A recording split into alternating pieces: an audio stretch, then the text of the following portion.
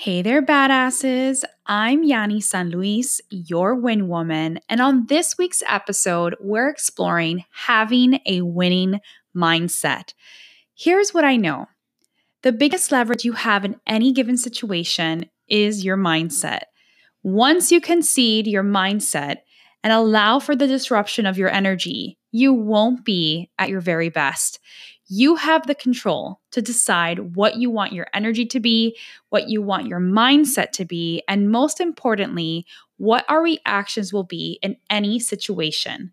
We're taking our minds to the gym in this episode and making sure it's working for you. So, without further ado, let's swan dive right into building badassery.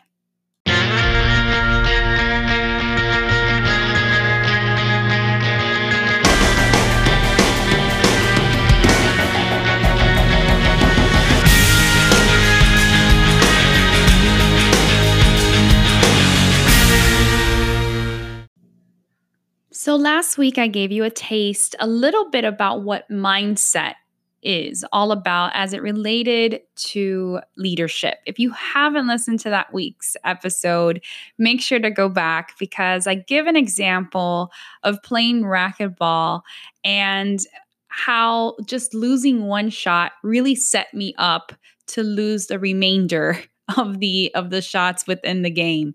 So I want you to take from that episode, but now really we're going to grow into this week and think about your own mindset journey. I'm going to tell you that I have invested thousands of dollars in so many different professional development coaching, business coaching, conferences. I mean, you name it, I've probably invested in it. Not to mention the amount of books, business books that I've read in the last 3 years and beyond. I love to read, and I'm reading anywhere between 2 to 3 business books at any given moment. And it's interesting because a couple weeks ago, I have to admit, I just had it.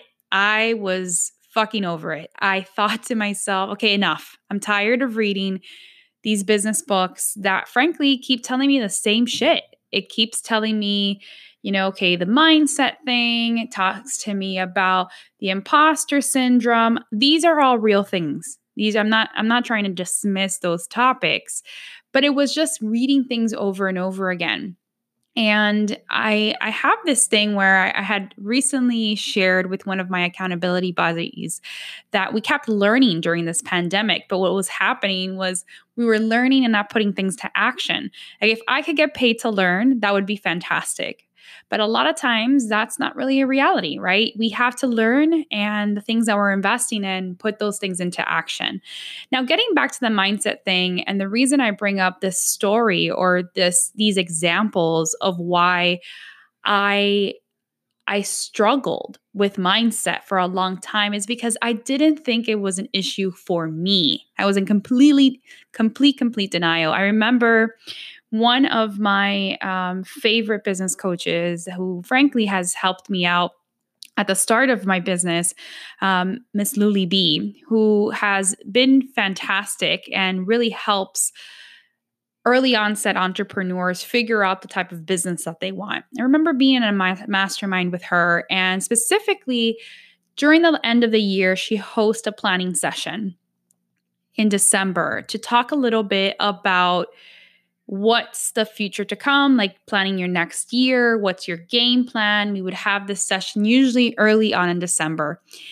And it's interesting because I would sit there, and usually the first couple of hours in this, it would be all about mindset, like getting your mind prepared for these changes, for this thing. And I'm like, oh, this was me in the workshop. Like I was antsy. Can we just like speed through this? I don't need to talk about mindset. That's what I used to tell myself. I don't need to talk about mindset because the truth of the matter is that I just want to get down to the work. I just want to get down to the work. I just want to get down to the work. And that was the way that I would approach things. I didn't think I completely denied that I had a mindset issue. And lo and behold, mindset comes up every single day. You wake up in a certain mindset. You go through your day in another mindset. And these are things that we need to recognize, pause, and pivot.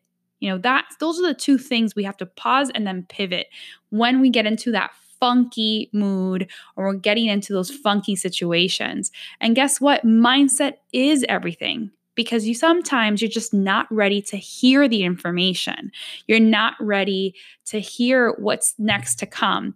So for those of you who are like me in that episode or in that workshop rather, and you are listening to this right now and you're saying to yourself, I don't have a mindset issue.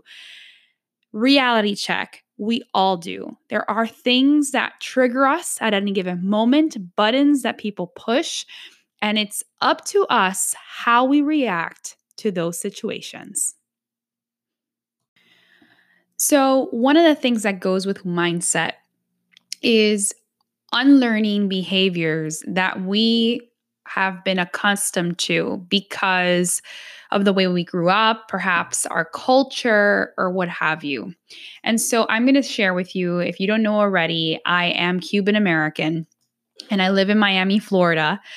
And I was raised with very Cuban values. And specifically, what that means is the women in the family took on a lot. I mean, and it was non-traditional in the sense that my mom worked. My mom always worked full time and also cooked and also cleaned and also was involved in my school functions. She did a lot of things, and this was the model behavior that I thought I needed to project, right? And I think about it as simple as doing groceries and coming back home to unload the car. I remember thinking to myself, all right, I'm going to just literally put on, I don't need anybody's help. Nobody helped me.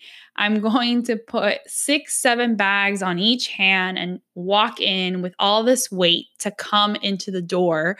And sometimes I was exhausted. Sometimes I'd drop things along, and either I would not accept help or I would not ask for it. And that is something that Latinas and a lot of Cuban American women, I will say, and frankly, other women in general go through, is this ability to not ask for help. It is like ingrained in us that it's a sign of weakness if we ask for this help. So my grandmother, my abuela Fifi, has a saying for this, and she would call me this throughout my lifetime. She's been calling me this, and she calls me Vitola, which is a name of a woman. And the saying goes, Vitola la que se defiende sola. And what that translates to is Vitola, the one that defends herself, meaning I got this, I don't need anybody's help.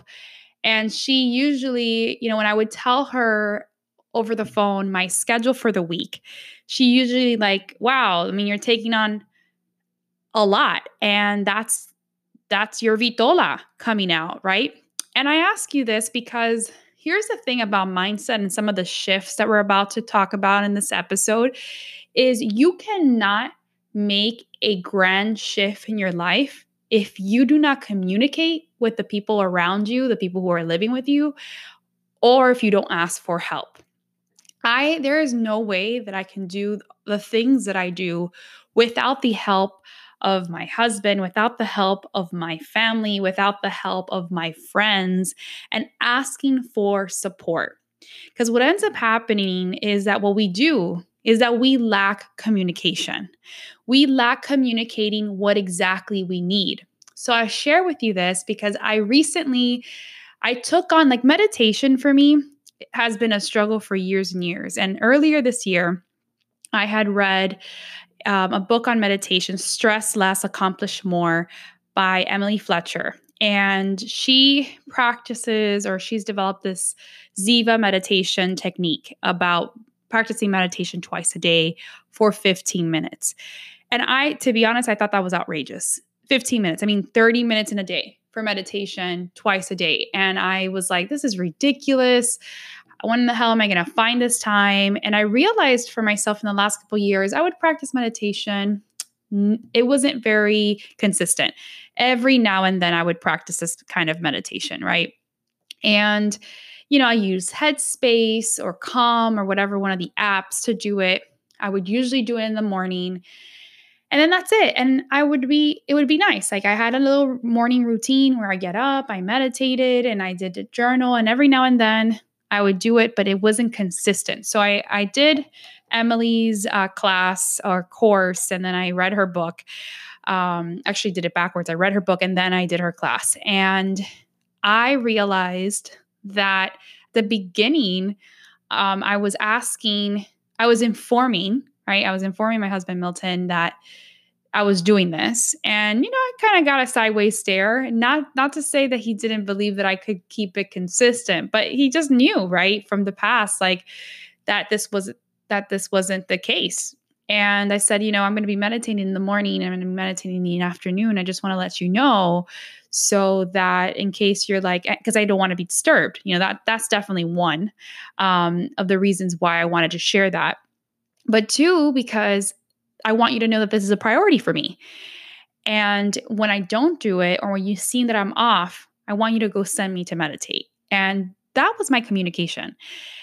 And I say this because at the beginning, obviously it takes a couple of weeks, but when he noticed, he was noticing that I had made a change and it was a difference in my behavior. He was very supportive of me making sure that I meditated. Like, hey, have you meditated today? Like, why don't you just kind of take a minute, when he saw that my mood or my mindset was off. And so I say this because as you're going to be you're changing your mindset in certain situations and things, you're going to have to communicate with those around you. This goes back, and I can't stress it enough. As you can imagine, my favorite thing to talk about these days, besides negotiation, which I'm known for, is setting boundaries. And the thing is that you can't have one without the other. You have to set boundaries for yourself because, again, you cannot do everything for yourself. You can't do everything by yourself. And I say this because you need to make sure that you're setting those appropriate boundaries with the people around you when you're making a change in your life, and not assuming that they're going to catch on to it. That's not how it works. People can't be mind readers. And the obligation lies within you to go ahead and communicate your needs to other people and stop the guessing work from it.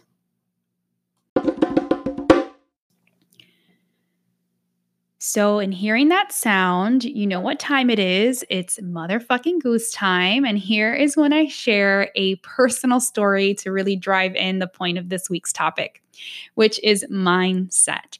So, for the majority of my career, I have enjoyed female bosses. And yes, sure, I've had some sprinkled in men, but the majority have been female bosses. And I have not only just worked for females, but I've also worked on majority female teams. So I have a different perspective when it comes to work. Now, what's the common misconception here is usually, when females work together, it's such a catty nature and, all that BS. But in this particular case, that catty behavior usually stems from one person's insecurity. So I'm going to share an example of where this worked for me. I was in a position where I had a coworker who was actually my internal champion. They were the ones that had brought me in and vouched for me for the role that I was going into. And in this particular situation, she was my referral inside the door. So when I was applying for a promotion after working with her, and I was applying for a promotion 2 years after she, vouched for me, I noticed a change in behavior. And it was not until me being in that interview that I realized, and she was in the interview with me in a group interview for this promotion I was applying for, that I realized she had a problem with me applying for the role. And her behavior showcased, or her true colors rather, showcased themselves inside the interview. And I'm going to tell you, I was shocked because she treated me like an absolute bitch in this interview. Yes, a fucking bitch. I have to say it like that. There is no other way. I mean, this was a group interview with colleagues, with my own internal team. And this woman who has known me, who has vouched for me, completely just blew me away. And her body language just stunk of, how dare you apply for this role and surpass me? I mean, I'm just going to bottom line it. That's exactly what the body language shared to me, and some of the behaviors that she did. So she, in the middle of the interview, as I was answering questions, would do the eye roll, being crossed hand. Like, this was not like discreet, people. This was actually full blown. Like, you would think that I would have known this person. I had known this person for a number of years. Like, this person explained these traits inside the interview, passive aggressive ways, in the way that she was interviewing me. No, and maybe not interviewing, like interrogating me. And it was all there. All the signs were there. And so the thing about this was, I was in, when you're interviewing for positions, and it's usually like mid-level positions in your career, number of times, the higher up you go, the more interviews and the more time it takes. So this was a full-blown afternoon interview with multiple people on the same day. So this group interview that she had to been in particular, I had another interview with actually the direct supervisor immediately following this interview. So one thing I knew for sure is that I needed to shift my energy quick, because if not, I would have just completely flopped. Like, I needed to get my head in the game. So in between the interview, after, that awful interview with this woman and with my other team members, I took a second and I kind of collected myself, went to the bathroom. And what I did at that time is that I pulled out my phone and I kind of vented in a notes section in my phone, like vented all the awful things that like that, as if nobody was ever going to read them, right? Like, I can't believe this fucking bitch. I can't believe that she did this shit. Whatever on my notes. Like, I'm not texting this to anybody. This was just personal me doing this. If I had a journal, I would have done that. And I was just venting in that situation. And then after I just let every single thing out, mind you, this was a couple minutes, I just took in a deep breath, just breathe in for 2 counts and let go of my breath for 4 counts. I counted them and I did it again. I looked at myself in the mirror and I told myself, you will not allow for her behavior to get you off your game. You got this. This is what I was telling myself in the mirror, because that situation shook me. I mean, completely blindsided me. So these days, I have a great friend of mine, Monica, her and I are in several groups together, but she is, like me, loves self-development. And she's been doing this program with Gabby Bernstein and Gabrielle Bernstein. And Gabby Bernstein does this self-care practice that is called Rage on a Page, which I absolutely love. So I didn't realize that I did that back then, years ago. But basically, Rage on the Page is this notion of when you're feeling this absolute rage, discomfort, sadness, for you to get a piece of paper, a journal, what have you, and just do exactly what you heard me do a couple minutes ago, which is completely vent to that piece of paper without judgment, and then meditate and let it go. And I have to tell you, this has been an absolute go-to thing I've been doing recently as I get frustrated and just letting it go. Because what happens here is when we stew on something, when we vent, when we go, and something about me that I realized early on, the younger I was I like to vent, but I always like to vent to multiple people. And what was happening is that I was basically getting myself worked up again. And I was staying in this mindset for more than just an hour. I mean, days could go, because I was venting about certain situations. So in this particular case, in this particular scenario that I shared, Rage on a Page is a great way to go. If you have a trusted individual to vent to, that's another great way to go. We don't want for this to be for these venting sessions to be with people who are not trusted or perceived trusted. You need to go to a person that has your back and will not betray you. These are situations that are healthy for you to talk through and not just keep in. And now I want to share with you what it takes to have a winning mindset and really my formula and what has worked for me and the rituals that I have set to get my head right. And here's the thing, this exact thing that I'm about to describe is what I do in preparation and throughout any major pitch, any major event in my life. This is how I get my head right. I get pumped up.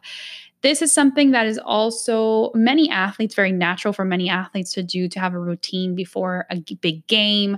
So this is my routine and what I do. So in negotiation and sales, I have a couple different things. First of all, there's a lot of preparation. Number one is preparation for myself. So whether it's preparation for the meeting, preparation for whatever it is that I'm doing, if it's to play a game, then it's obviously practice. But you definitely want to be prepared, right? You want to be prepared for any given outcome. I do in negotiation. I do something where it's really the game theory where I'm thinking about all the type of objections I'm going to get and what my response would be. So if it wasn't a negotiation, that would be my preparation ritual, right? Is to get into that prep mindset. Preparation for me is also how am I going to absolutely blow this out of the water and impress the hell out of the people that I'm pitching to. So it's not just a regular pitch, but how am I going to make this different? That's also my preparation.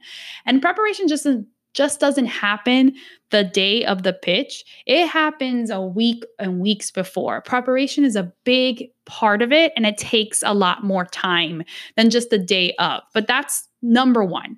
So you prepare for the meeting, but you also prepare mentally. So now we're kind of moving into the day of, right? The day of the pitch or the day of something major.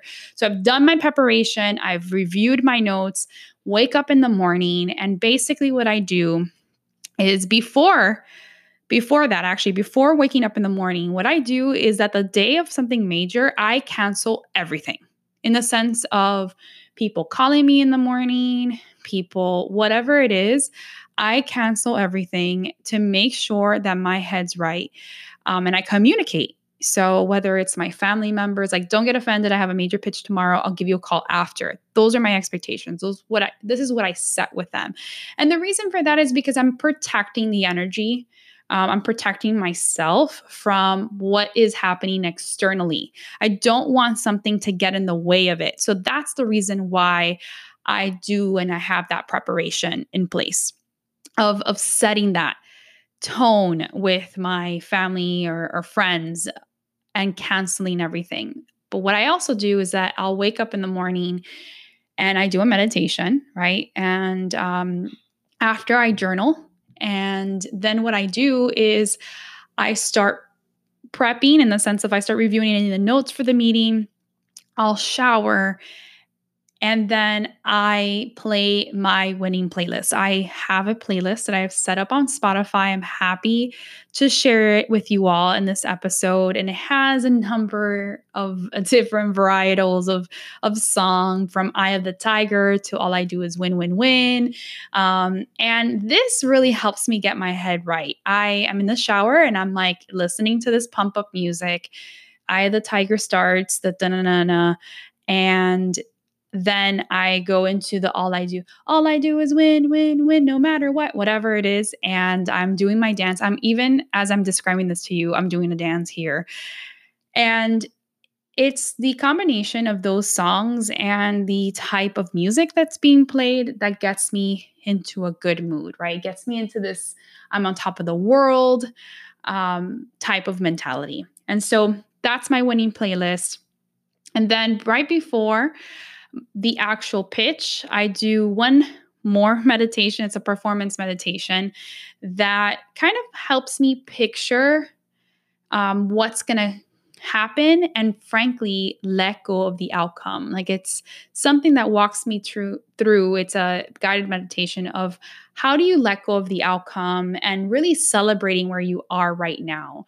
And I absolutely love that. So the pitch happens. I keep the flow. If something goes wrong in the pitch or having that winning mindset, it's all about taking pause. I think what ends up happening, I coach a lot of kids in high school in debate, is that we have this need to immediately respond to a question or to, a hostile type behavior. And we don't give a lot of moment to just pause and sit in what is a perceived discomfort in the sense of a discomfort with the actual silence. So this is all about just sitting with it and pausing. That's what's going to be really clear for you so that you can process what's happening. And afterwards, it's all about celebrating. We don't do enough about celebrating the moment. So after the pitch, I kind of wind down. And that's why I don't want to have a lot going on in my schedule for anything major, because I want to be able to celebrate, relax, and unwind.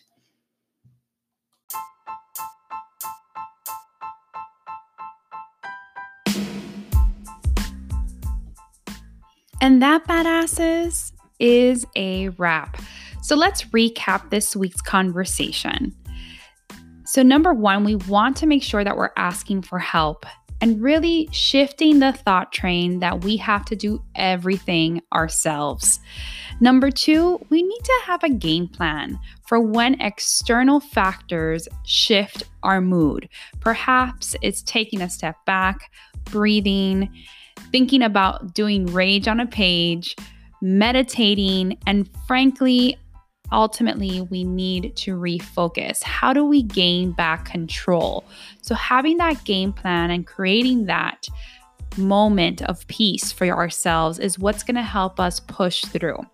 And lastly, we want to begin thinking about creating a winning ritual that we practice consistently and not just on special occasions. Because here's the thing, a big pitch, a big moment is a special occasion for us to kind of set boundaries, communicate effectively, and really protect our energy. But I'm challenging you to think about how do we create this winning ritual every single day of our lives? So it's not just that we're breaking out the good china for a special meal, but we are using it every single day to set us up to win.